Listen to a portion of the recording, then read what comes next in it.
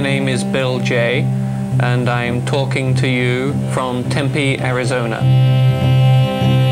When I saw a bunch of photographs which I didn't understand, then I would contact the photographer.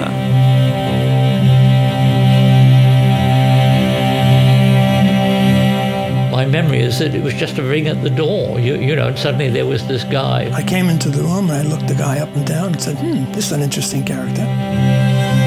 The reason I accepted your offer to be included here was because I hold the guy in such high regard. I personally think he's the most interesting writer there's been on photography.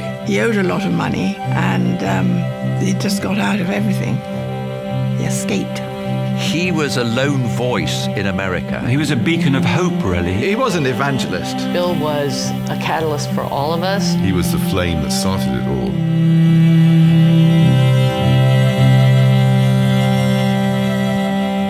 The meaning of that is unintelligible, and so it should be. In Search of Bill Jay is brought to you by the makers of Do Not Bend, the photographic life of Bill Jay, and the United Nations of Photography. My name is Grant Scott, and it was once suggested that I was Bill Jay. I'm not, but I did want to find out who he was and why he did what he did for photography. I therefore decided to go in search of the truth, a truth that may explain why he had been written out of photographic history.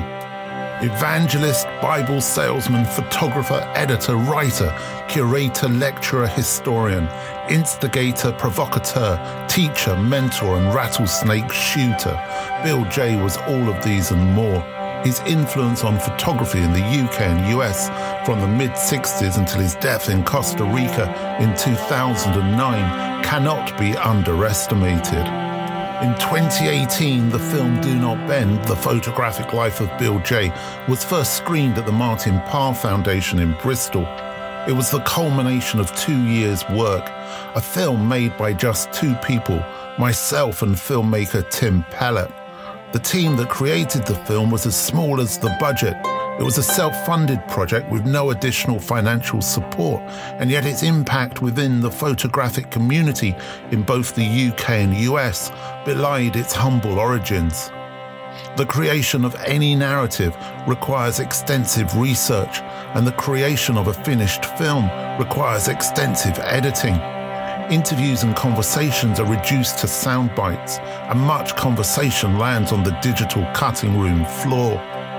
The telling of Bill's story also instigated new conversations and memories once forgotten. The memories of Bill in the general consciousness were conflicting, informed by hearsay and confused by the passing of time. I sought to find a truth and to put the record straight.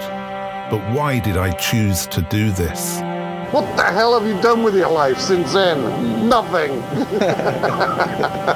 All music featured in this podcast is composed and played by Laura Ritchie and Grant Campbell. This is a United Nations of Photography production.